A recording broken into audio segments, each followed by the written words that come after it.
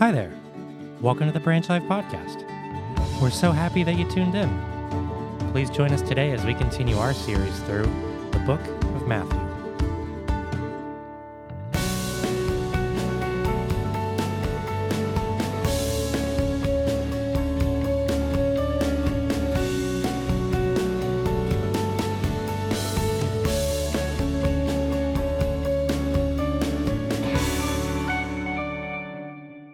Hey guys, welcome to Branch Life Church. My name is Josh. Glad you could join us as we continue in our series called Follow the Leader. This is week 3, and today we're talking all about faith over fear. You're not going to want to miss it. Hey, if this is your first time joining us, thanks for checking in. Thanks for logging in. We hope today will be an encouragement to you. We'd love to send you a gift. We have this Matthew journal that we can send your way. All you need to do is fill out the online connection card, which is being linked in the chat next to you, or you can find it at branchlife.church.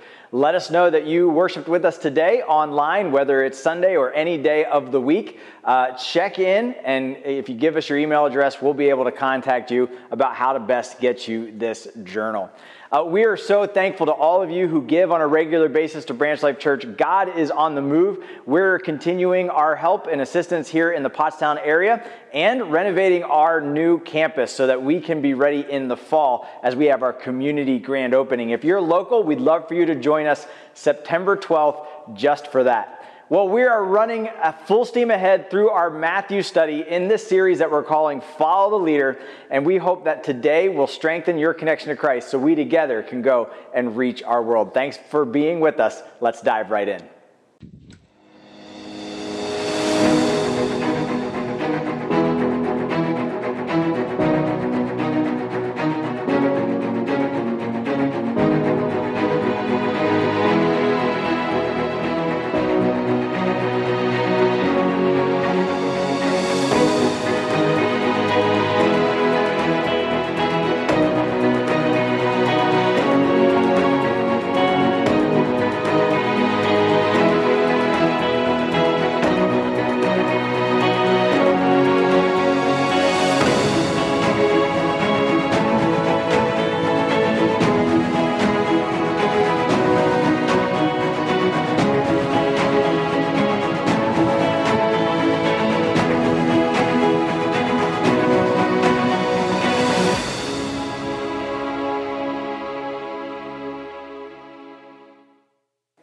All right, if you have your Bibles, let's go to Matthew chapter 8. We're actually going to get through chapter 8 and into chapter 9 today. If you're using your journals, we're on pages 42 through 44. We're in this series called Follow the Leader, where we're learning and hearing all about people and places, people and things that follow Jesus and what difference it made for them and what difference it can make for you. The invitation is open. We want you to follow Jesus. And for some of you, you're exploring that as an option. Some of you are already all in, and some of you have said, no, thank you. We think that there's something here for everyone, no matter where you are on your spiritual journey. Today, we're going to be talking about storms, demons, and faith. So there's a lot to get to, so we're going to jump right into it now. So if you have your Bibles, jump to Matthew chapter 9, and we're going to look at this first story, which says that the wind and waves follow Jesus. This is our first story in this series of stories about who decided to follow Jesus, where it's not a person following Jesus, but it's nature. This is the natural world around us following this person named Jesus. And in this story, the wind and waves follow Jesus. And you, again, can find it in Matthew chapter 8, starting in verses 22 through 27. And here's how it starts. It says, "And when he got in the boat, his disciples followed him. And behold, there arose a great storm on the sea, so that the boat was being swamped by the waves, but he was asleep. And they went and woke him, saying, 'Save us, Lord, for we are perishing.'" All right, so this, just wrapping up the story so you kind of understand it. This is back in Bible times. They're getting in a boat, which isn't like a boat that you and I would get in.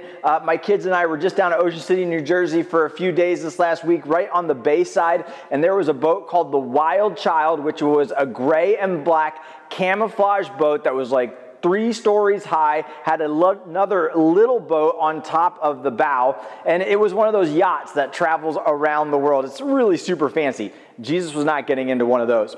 He was getting into a little wooden boat that kind of fit him and possibly his 12 disciples. They probably used it for fishing. It may have had a pole in the middle or the front for a sail to come down. It was a rickety boat. They weren't also just getting into a lake. They were getting into the Sea of Galilee or a large body of water, large enough to be affected by storms. When the storm came, the waves would be substantial. These would be waves that would come over the bow of the boat. And here they are out in the middle of the sea. They can't see land anymore. And this storm comes on them.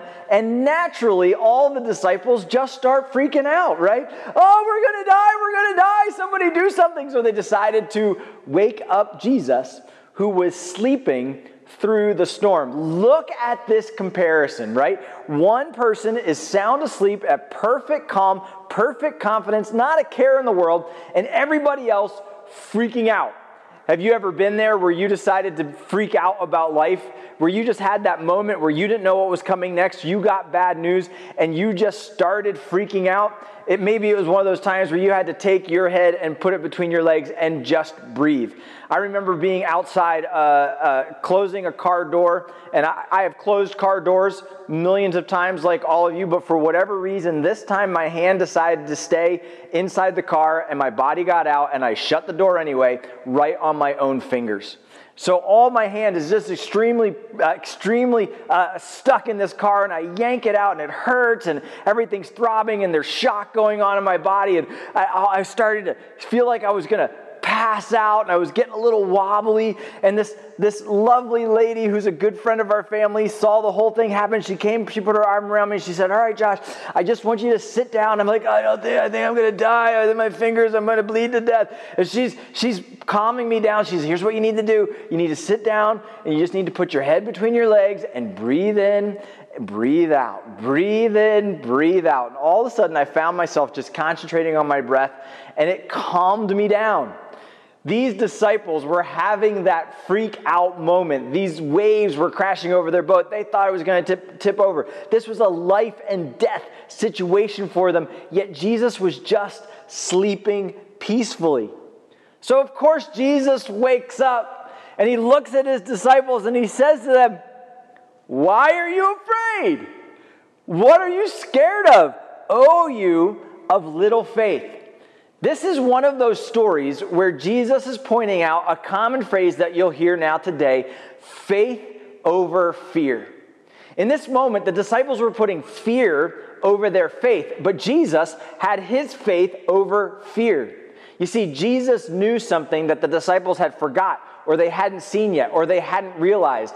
And it was that he is more powerful than the storm. If he is who he says he is, if he is the Son of Man, if he is the prophesied Messiah, if he is the miracle worker of miracle workers, there is no problem for him. Do you think that God would send Jesus down to save the world just to have him die on a boat in the middle of the sea right when he was getting started?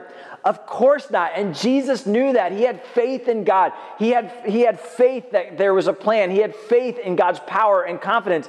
And so his faith was over his fear. The disciples, on the other hand, were in pure panic. They're freaking out. They didn't want to die. Their lives were flashing before their eyes. They were writing goodbye notes to their loved ones. Did you join us last week? Pastor Scott gave us a great conversation on last week's passages. It told us about Peter taking Jesus to see his mother-in-law. You know what I realized in that moment?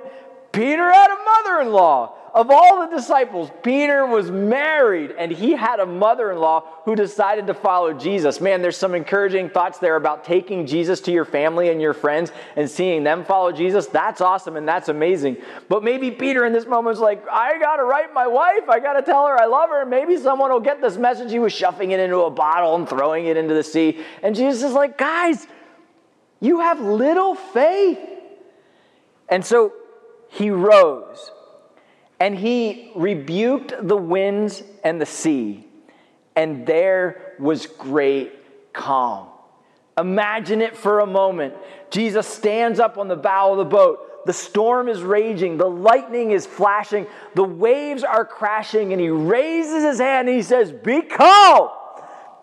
I don't know if he said it like Moses parting the sea, be calm, but maybe he just whispered it, be calm. I feel like he was more like, be calm, right? He yells over top of the storm, and all of a sudden, everything calms down. The wave, the lake immediately becomes glassy, like first thing in the morning when you're drinking your coffee out by your mountain lake house. I wish I had a mountain lake house. And it's just as glassy as possible. And there wasn't a wind in the sky. And the rain stopped falling, and the boat just began to cruise forward at a normal pace. Tranquility. Not coincidence. Storms don't just immediately stop on the spur of the moment. You don't go from waves washing over your boat to complete calmness. The winds and the waves obeyed Jesus. So, what do we do with this? How do we take this instruction and how do we learn from it? Now, I can just simply say what we learn in this moment is when you have faith, you can be calm. Whatever your storm is and whatever's come into your life, if Jesus would stand to it and Jesus would rebuke it, if he would say this to your soul, be calm. Would your soul listen to Jesus? The waves and the winds listen to Jesus, but do we? Yet how many times in our lives do we allow fear to overcome our emotions, our faith, and our beliefs? Now, we all have fears. It's no small secret that one of my greatest fears is sharks. We've just come through my national holiday, Shark Week, where my greatest fear becomes my greatest fascination. I have the tattoo to prove it. That sharks are, it's not a real tattoo, don't freak out. If I was going to get a real tattoo, it would be a shark thing all the way up and down my arm. Maybe someday. But I have this fear of sharks, and I have this visual underwater when I'm swimming, and if it looks like the perspective of something underwater, like sharks, like an underwater sea monster, that makes my heart race, that makes my mind run, that makes me sweat. Even talking about it now, my palms are getting a little sweaty. It just starts to freak me out. And because I have this fear, and it was just Shark Week, I've heard about all kinds of people's fears over the last week. In our church, we have someone in our church terrified of mermaids. Did you know that? Someone else is scared of puppets. There's another person that hates clowns. Like, we all have these fears, right? These fears that are not reasonable and that are not logical. Listen, if you say you believe in God, if you say that God is all-powerful and he has power over nature and he's the creator of the universe and he has a plan for your soul, yet you let the circumstances of this life cause you anxiety and fear, your fear is not logical. It does not line up with your beliefs. I should have no fear of sharks in a swimming pool, yet I do. That doesn't make sense.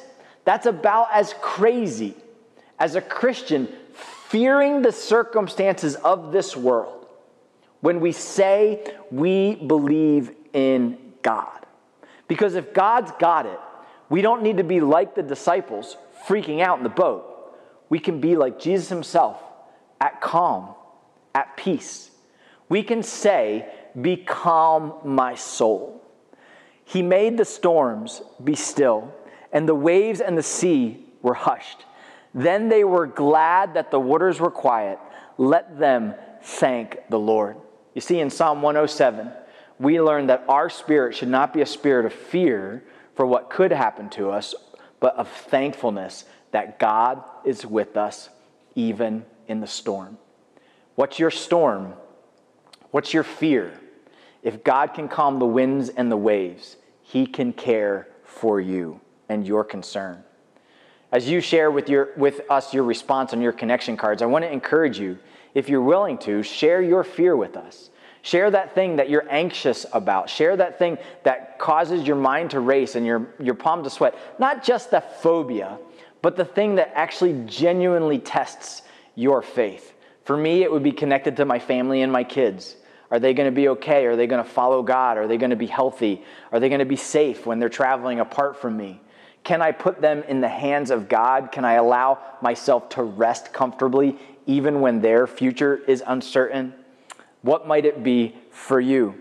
Let's thank God together. Let's get to the place where our spirits can be grateful, not anxious, because God is the God who calms storms. The story goes on to say this, then the men marveled, saying, "What sort of man is this that even the winds and the seas obey him?" They in this moment saw Jesus for who he was, not just a creation in the universe, but a creator of the universe. If you're skeptical about God, if you have any questions about your faith, here's one of the greatest philosophical questions that we all have to answer. Where did life come from? Where does existence come from? And whether you lean towards evolution or creation, we still have the same question. In the beginning of the beginning, there was something. Where did that something come from? There has to be something outside of time, outside of matter, outside of substance, that is over it all, that's now directing existence into being. And that is God. If there was such a God, if there was such a being outside of all of this and over all of this, then he would, as the creator, as the designer, have power over that creation. Jesus in this moment displayed power that no man has, and the disciples marveled. They were awestruck, jaws picked up off of the ground. He, Jesus, is the Messiah. He is God in flesh. He does have power over nature himself. Nature must follow Jesus. And story number one, if the winds and waves obey Jesus, so should I. Now, everything that he says matters. Every rule that he sets down should be followed. Every danger he says to avoid, we should avoid. Everything that he says makes us stronger and better should be brought into our lives to make us stronger and better. We don't look at him as a lunatic. We don't see him as a liar. We understand that he is Lord. Are you fully convicted that you should obey the words of Jesus? Those Sermon on the Mount, crazy words. Those forgive your brother words, those love your neighbor words, those believe in God's words, those build the church words, those the 10 Commandments words, don't steal, don't commit adultery, don't lie. Do you hold on to these things? Do you count worship of this God then to be precious? Glorify me whenever therefore you eat or drink, do all in the name of the Lord, for the glory of God. Is that your heart? Is that your passion? If the winds and waves obey Jesus, so should I. Man, what a powerful story. The second story that immediately follows then shifts from nature, from the natural to the supernatural. And we learn that the spiritual realm also follows Jesus. So in Matthew chapter 28, we see story 2 about the demons and the pigs. We could call it demons and swine. So what happened in this story? Well, as Jesus crossed over Galilee, he came to the other side. He entered into the new land, the land of the Gadarenes, and 2 demon-possessed men met him, coming out of the tombs so fierce that nobody could pass that way. Here's an incredible thing at the very beginning of the story. Imagine Jesus getting off the boats. The disciples just saw him do something incredible. They finished their journey. They come to this new land, and 2 demon-possessed men come out of the cemetery, right?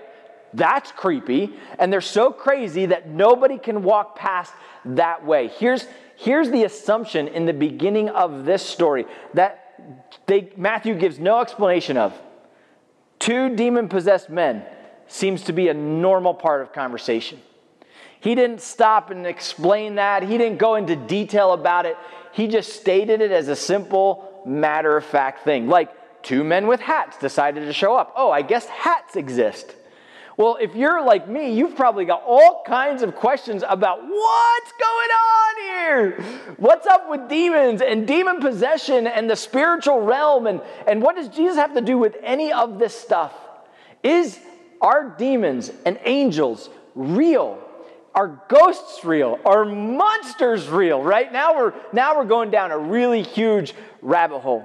So what I did in trying to understand this question, knowing that you would probably have some questions, we've gotten some good questions in our card about this stuff, is I want to take a moment and let you understand what this word means and how it's best understood in Scripture. These 2 men were demon-possessed. In the original Greek, you have this word, which I know this is all Greek to you. You have this word that is translated in this passage, demon-possessed. What this word is, if you line it up, it's the word demonizomai. right? That's a handful. Everybody say demonizomai.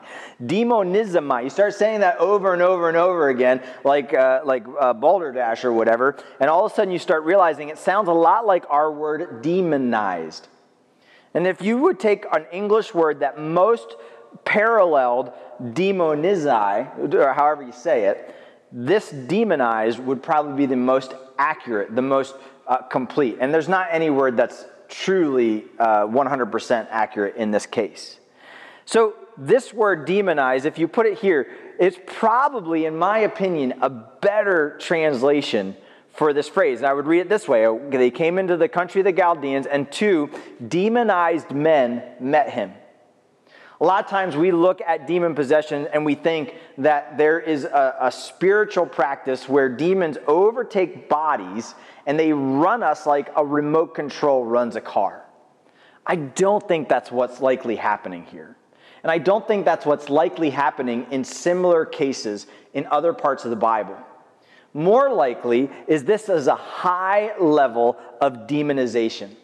This is a high level of influence that Matthew was saying, hey, the spiritual realm exists. And in Matthew's day, they all accepted it. And these 2 men were highly influenced, were highly affected by demons, where it was probably causing them to go crazy, to be mad, and to be upset. And they might hear voices. They might repeat what those voices are saying, and they might be totally out of their right minds because of this deep demonization that was taking place. So when these men came out of now in our day and age, as we're trying to understand this, let's just look at one recent survey that asked the question, can people be physically healed by a supernatural God? In other words, if you answer yes to this question, you have some belief in the supernatural. Do people today believe or not believe in the supernatural? Well, 33% of all adults strongly agreed that God could heal people supernaturally. 33% somewhat agreed. 66% had a firm belief in the supernatural in this survey. Then there was roughly 44% of the people out there who didn't believe that they could be supernaturally healed by God. Maybe they don't believe in anything supernatural at all. There is a larger percentage of people today who believe in the supernatural than do not.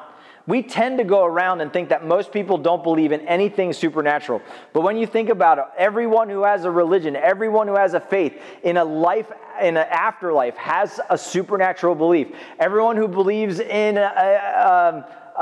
fortune tellers, everyone who believes in Bigfoot, everybody who believes in aliens. You start thinking about different things that happen, and people are accepting the reality that there might be stuff out there that we can't explain. They might hold a belief in ghosts or the paranormal. When you start putting all of those people together and lumping them into people who believe in supernatural things, there's a very high percentage of people who believe in the supernatural. Now, here's what's good and here's what's bad about that. Why do some people not believe in a spiritual realm? Some people don't believe in a spiritual realm because they've accepted a natural worldview. What's a natural worldview? The natural worldview is that what we can see, touch, taste, and feel is all that exists. What we can prove by science, what we can prove by observation alone, what we can test and retest is what is reality. In a naturalistic worldview, we are all that we are. We are humans. It is up to us. This is the only life that you get. This naturalistic worldview is the high academic view of our day. This is the view that many would take in academia. This would be a view that many would take in philosophy. Not everyone. And so because this is taught, because this is widely accepted, and because if you don't believe in the natural and only the natural, you're seen as strange or uneducated, this has become a predominant reason why while there are people who don't believe in the spiritual realm at all. The second reason people don't believe in the spiritual realm is simply because of fear. Listen, it's freaky to believe in the spiritual realm. It's the kind of stuff that keeps you up at night. It's the thing that they write horror movies about, right? And they can't come up with all kinds of different ways to take advantage of the supernatural to try to scare us. And it's easier to say, none of that's real. I'm not going to be scared of it. There are no monsters under my bed. There's nothing hiding and creeping in my closet that can possibly hurt me or harm me. Therefore, I don't believe in any of it, and now I'm safe. Whew, it doesn't exist. So, do monsters exist? Are ghosts real? Is there a supernatural or not supernatural? When it comes to the Bible and what the Bible says, monsters under your bed are not real. There are not creepy sea monsters floating under the sea. There are no such things as ghosts. We know where spirits go. We know where we go after we die. God has simply said, openly told us what the plan is after death. But there are angels and demons. There is God the Father, God the Son, and the Holy Spirit. There is a spiritual realm that's alive and well, and it's got good and evil present at the same time. So why is it good to believe in a supernatural spiritual realm? Well, there's more than just this life. And that's really good news. There's more than just this ordinary life. I remember years ago, I was talking to a friend of mine named Mike. Mike had just graduated college, and he had just gotten through working as hard as he possibly could to get through college, paying his bills. And he was kind of in that in-between time where he graduated from college, and he was kind of setting up his own life. And I remember he looked up and he said, Josh, is this it? Is this life? I mean, am I just going to get up, go to work, come home, eat dinner, go to bed, get up, go to work, come home, eat dinner, go to bed?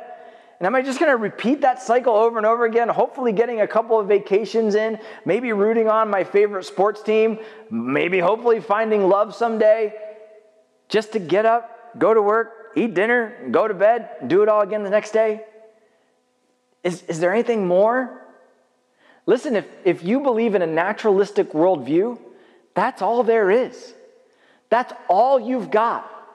How can I make getting up, my job, what I eat, and how I sleep better? That's all you can hope for. But when you believe in a spiritual realm, when you believe in a God of this universe, there is so much more than this prudential life, to quote Bell. There's so much more than this ordinary life out there. It's so much bigger than us. It's so much greater than us. It's so much grander than us. There's a God of this universe who has knit all things together. And there's a realm beyond our life. There is existence beyond the everyday, ordinary toil that is special, that is amazing, that is awesome, and that is powerful. There's purpose and meaning beyond surviving and just having fun. There's hope then for tomorrow, not just for tomorrow as the next day, but what's next in my life, for this life and for eternal life. There's a spiritual reality called heaven and new earth that I get to be a part of, where we get to experience all of this in perfect harmony in a wonderful and amazing way. And we then realize that we have to fight the true battle. You know, if we ignore the spiritual realm, if we ignore the spiritual battle that's raging around us, we are stepping out of the true battle. We're stepping out of the true war, and we may not find victory over those things that we want desperately to have victory over us. In Ephesians chapter 6, verse 2, it says, "Be ready, for we do not wrestle against flesh and blood, but against the rulers, against the authorities, against the cosmic powers over this present darkness, and against the spiritual forces of evil in heavenly places." We are fighting a spiritual battle. We have to be ready for that spiritual battle. And if you're facing any kind of oppression, listen, I'm not a spooky guy. I'm not a guy that sees Satan in every misfortune, in every storm, and in every sneeze. Not at all. I believe there's natural reasons for our brokenness that cause us to do awful things. But Satan and demons, are the evil realm, the evil forces are alive and well. and they influence you. They demonize you. They want you to go the wrong way. They are actively pursuing you to be distant from God and to not know Him. If you're finding yourself slipping deeper and deeper into addiction, if you're finding yourself repeating that same sin that you thought you would never do again, if you find yourself just constantly listening to the message about being frustrated and raising the importance of the things of this world over the things of God's world, well, all of that could be this heavenly battle that's happening, and you need to be ready to fight this battle. Ephesians goes on to say, put on the whole armor of God, the breastplate of righteousness, the helmet of salvation, the sword of truth, that we can fight this war. We have got some incredibly good news. When it comes to the spiritual realm, Jesus is in charge. Jesus is the leader of this spiritual realm. Watch what happens in the rest of the story. When these two men came up to Jesus, they cried out, "What have you to do with us, Son of God?" What an incredible moment. This spiritual realm acknowledged Jesus as the Son of God. Listen, if this is the only time that He was called the Son of God, we might take it with a grain of salt. I'm not going to believe what demons tell me, right? But they, out of genuine fear, out of genuine respect, out of genuinely recognizing the presence of this person walking off the boat who calmed that storm, said, "This is Jesus, the Son of God. Have you come here to torment us before the time?" What's the time? Revelation chapter 12:12 and Revelation chapter 20:14. Write those down in your journal. Talk about the time where the devil and his demons will be cast into the lake of fire, an eternal torment reserved for the devil and his followers. They know that their time is short and that their time is set. They know who has authority over them. So in this story, they come out and they see Jesus, and He's not here to torment them before their time. And they say to Him, "If you're going to cast us out, at least cast us out into those pigs over there, into that herd of swine." And here's what Jesus does. Jesus said to them, "Go." So they went. The spiritual realm must obey Jesus. They went into the pigs, and because the whole herd rushed, and behold, the whole herd rushed down the steep bankment into the sea and drowned in the waters. Now, why did Jesus send the demons into the pig? Why did the pigs have to die? I don't have an answer to you for that one. That one seems strange to me. There's something going on here. Yes, Jesus is in charge of nature. He's in charge of the pigs. Yes, He's in charge of the spiritual realm. And in this moment, He allowed those pigs to be sacrificed so that those men could be freed. And if you are an animal activist, you are probably horrified in this moment that those pigs had to die. And I couldn't agree with you more. It's one of the most tragic situations in all the Bible, and I can't believe that anybody would allow these pigs to be harmed in any way, shape, or form. I do not support the harming of pigs at Branch Life Church. Now, as we move on with the rest of the story, here's what happened. Behold, the city came out to meet Jesus. These are all the people that couldn't walk that way. Always present. They're always crazy. You didn't take your kids that way. It wasn't safe. And when the city came out, they saw Jesus, and when they saw Him, they begged Him to leave their region. What a reaction. They were all of a sudden afraid of Jesus because of the power that He displayed, because they lost their pigs, but because He was something more than just a man. Here's a powerful truth from this passage. If the spiritual realm must obey Jesus, so must I. Listen, obeying Jesus is not optional. Obeying Jesus, for those of us who are on a spiritual journey, and we're wrestling between, I know what's right and I know what's wrong. We can't sit here and give any credence to going with what's wrong. If you're a teenager here and you are making plans to disobey your parents, you may not. You cannot. It's not just a should. You must not allow that to happen. You must not let yourself be convinced. You must not let yourself be influenced that deliberately choosing to do the thing that God says not to do is okay. Because it never is. Listen, the Creator of the universe has designed us to live our most perfect life. He's designed us to, and He's created us, and He's made us to live a life abundant and to have life eternal. And so we must be ready, and the plan must be to obey Jesus. Listen, I have a plan if I get attacked by a shark. I know this is crazy, but if a shark is going to attack me, what I plan to do is to immediately pass out.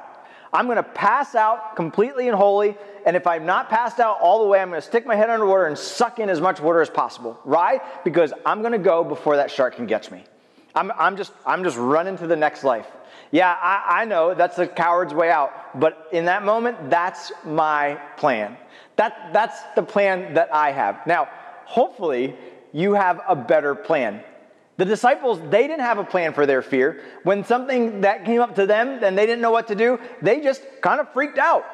And listen, the storms of this life freak us out, and we need to be ready. So what should your plan be? What should your plan be for these storms? It shouldn't be stupid like my plan. It shouldn't be no plan like the disciples had. It should be the plan that says, I'm going to follow Jesus. I'm going to obey him, I'm going to trust him, and I'm going to follow him through this storm. I'm going to realize that there's another in the fire when I have Jesus with me. I'm going to lean in on my prayer. I'm going to lean in on my faith when life hurts and when it's painful. And I'm going to put one foot in front of the other and follow Jesus. That's our plan. Are you ready? Are you ready to fight this battle and to follow Jesus? Don't let the storms of this life take you by surprise. In this world, you will have trouble. So be ready, and plan to follow Jesus. And the third and final story, which is an amazing way to wrap up these stories, is about the sinner who follows Jesus. In Matthew 9, verse 1 and 8, we hear the story of the paraplegic. The story of the paraplegic is this young man who wasn't able to walk. He wasn't able to move his arms. He was completely lame. He was brought to Jesus by his friends. The friends were hoping that Jesus would heal this paralytic, and Jesus looked down at this man, and he said to him something that surprised the entire crowd. When he saw the paraplegic, he didn't immediately say to him, "You are healed." He said to him first, "Your sins are forgiven." Now everybody who was in the crowd was kind of looking around like, why is Jesus forgiving his sins? Why is he talking to him about forgiveness of sins when they came to heal his legs? Came so that he could walk again. And the religious leaders that were there that saw all this happen went, what? Who does he think he is? He can't forgive sins. He doesn't have the authority to forgive anyone their sins. Only God has the authority to forgive them their sins. Now, think about the stories that we just came through. He calmed the sea. He commands the spiritual realm, and they obey. Do you not think that this Jesus is that God who holds this authority? In answering that objection, Jesus says to the leaders, which is easier to say, your sins are forgiven, or rise up and walk? That's a powerful comparison. It is harder to be forgiven for your sins than it is to do the miracle of healing the lame.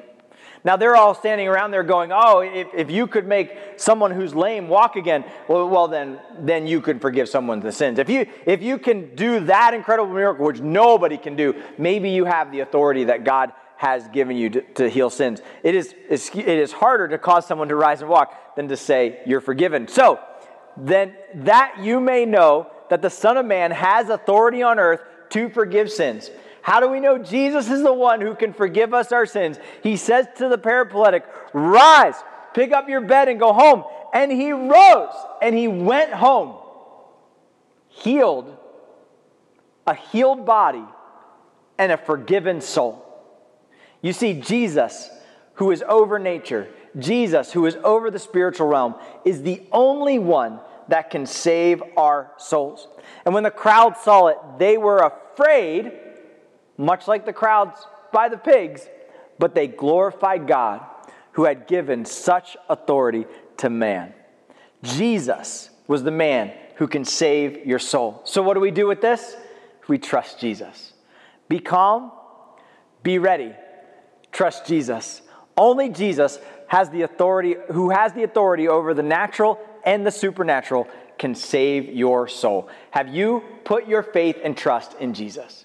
Have you come to that moment where you said, I am now a follower of Jesus. I'm not following the naturalistic worldview. I'm not following my own way.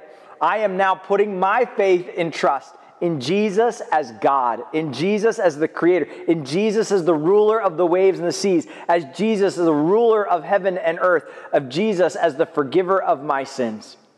If you're ready to become a follower of Jesus, just like this crowd, we want to invite you to join the crowd and follow Jesus. You can do that simply by saying a prayer today. The prayer itself doesn't save you, but the belief behind it does. Tell Jesus that you're sorry for your sin and you want him to ask him for forgiveness. He is the only one that has the power to forgive your sins. Ask him, tell him you believe he died and rose on the cross for your sins and that you want to accept the free gift of salvation, that you want to become a follower of Jesus. If today you've done that, we want to encourage you to let us know. And you can do that and find more information at the Gospel tab at branchlife.church. If you have any questions about your own salvation, you can go here, read more, watch the video that we have on that. And also on this tab, you can respond. You can let us know that today you decided to be a follower of Jesus. We would love to celebrate that. Even if you don't choose to tell us your name, but just tell us that you made that decision, that's awesome as well. We'd love to know that today you decided to become a follower of Jesus. Well, we have these 3 stories as we sum up our thoughts for the day. And what are the morals of these stories? Why have they been told one after another by Matthew? The story of the wind and the waves, the demons and the pigs and the sinners. Well, here's the moral of the stories. Fear is natural, but faith is supernatural. Fear is natural. We all have fear. We all have horrible things that we think about that dominate our minds and our emotions. And that fear is natural, but faith is supernatural. So how do I have my faith overcome my fear? It must be through a supernatural relationship with Jesus Christ. Only Jesus can give us the ability to have faith over fear. Only Jesus allows us to do those things that we would never be able to do in and of ourselves. How can we be calm in a storm? How can we bravely tell other people about Jesus Christ? How can we have confidence when everybody else in the world is concerned and anxious? We can have all of those things supernaturally through a relationship in Jesus. Listen, if you're allowing fear to dominate your life, if you're allowing fear to control your choices and your decisions, then you are being controlled by the natural world. We want to allow faith, a supernatural faith in Jesus, to control us and to overcome our fear. When you have faith over fear, you're able to sleep at night. When you have faith over fear, you're able to have confidence in the moment. You're able to have joy. You're able to love others, and you're able to serve those who cannot help themselves. You see, why is it an amazing thing to have Christians present during the storm? Because Christians can be confident when everyone else is panicked. And in our quiet confidence, we can help and serve others. Listen, fear's natural. We all have it. But faith is amazing, and it's supernatural, a gift from God. So be calm, be ready, trust Jesus. And then can I just say this? Just don't be crazy. Just don't be crazy. Because we have faith doesn't mean we have to become stupid. And Jesus tells us this over and over and over again. I just want to share you this proverb. He tells us to be wise in the book of Proverbs. And it says this: the prudent sees danger and hides. Yeah, there are going to be things that we're going to have to avoid. There's precautions that we're going to have to take. There's recommendations that we're going to have to follow. And that is okay for a Christian to do. We don't stand out in the middle of a lightning storm and say, I am not scared of lightning because I am a Christian. That's crazy. God says, I gave you a brain, I gave you eyes, I gave you a lightning warning system, I put thunder next to it so you would know not to go outside. I'm telling you, don't stand out in a storm. We don't put ourselves in the way of danger purposefully and then declare ourselves to have some magic force field that helps us avoid the same danger that everyone else is facing. No, the simple keep going and suffer for it. So trust God, be calm, have confidence, but just don't be crazy. So what are the areas in life that you're most afraid? What are those things that come to mind where you think about, I wish I could conquer this anxiety? Maybe for you, it's life after death. I wish I didn't fear death. I didn't have any fear of death. How do I solve and conquer that fear? You put your faith in Jesus. Maybe for you, it's sharing your faith with someone else.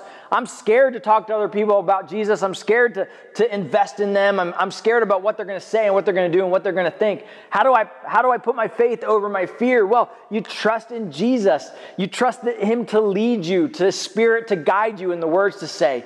And you just faithfully serve. Put the invitation out and conquer your fear. Maybe it's a decision that you have to make and you're just paralyzed if I'm going to make the wrong decision or the right decision. If you prayerfully ask for wisdom, God promises to give you that wisdom. You can rest in that knowledge of who God is. So what is it for you that's causing you the most fear in this life? And how can you put faith over fear this week? The more specific you get, the better.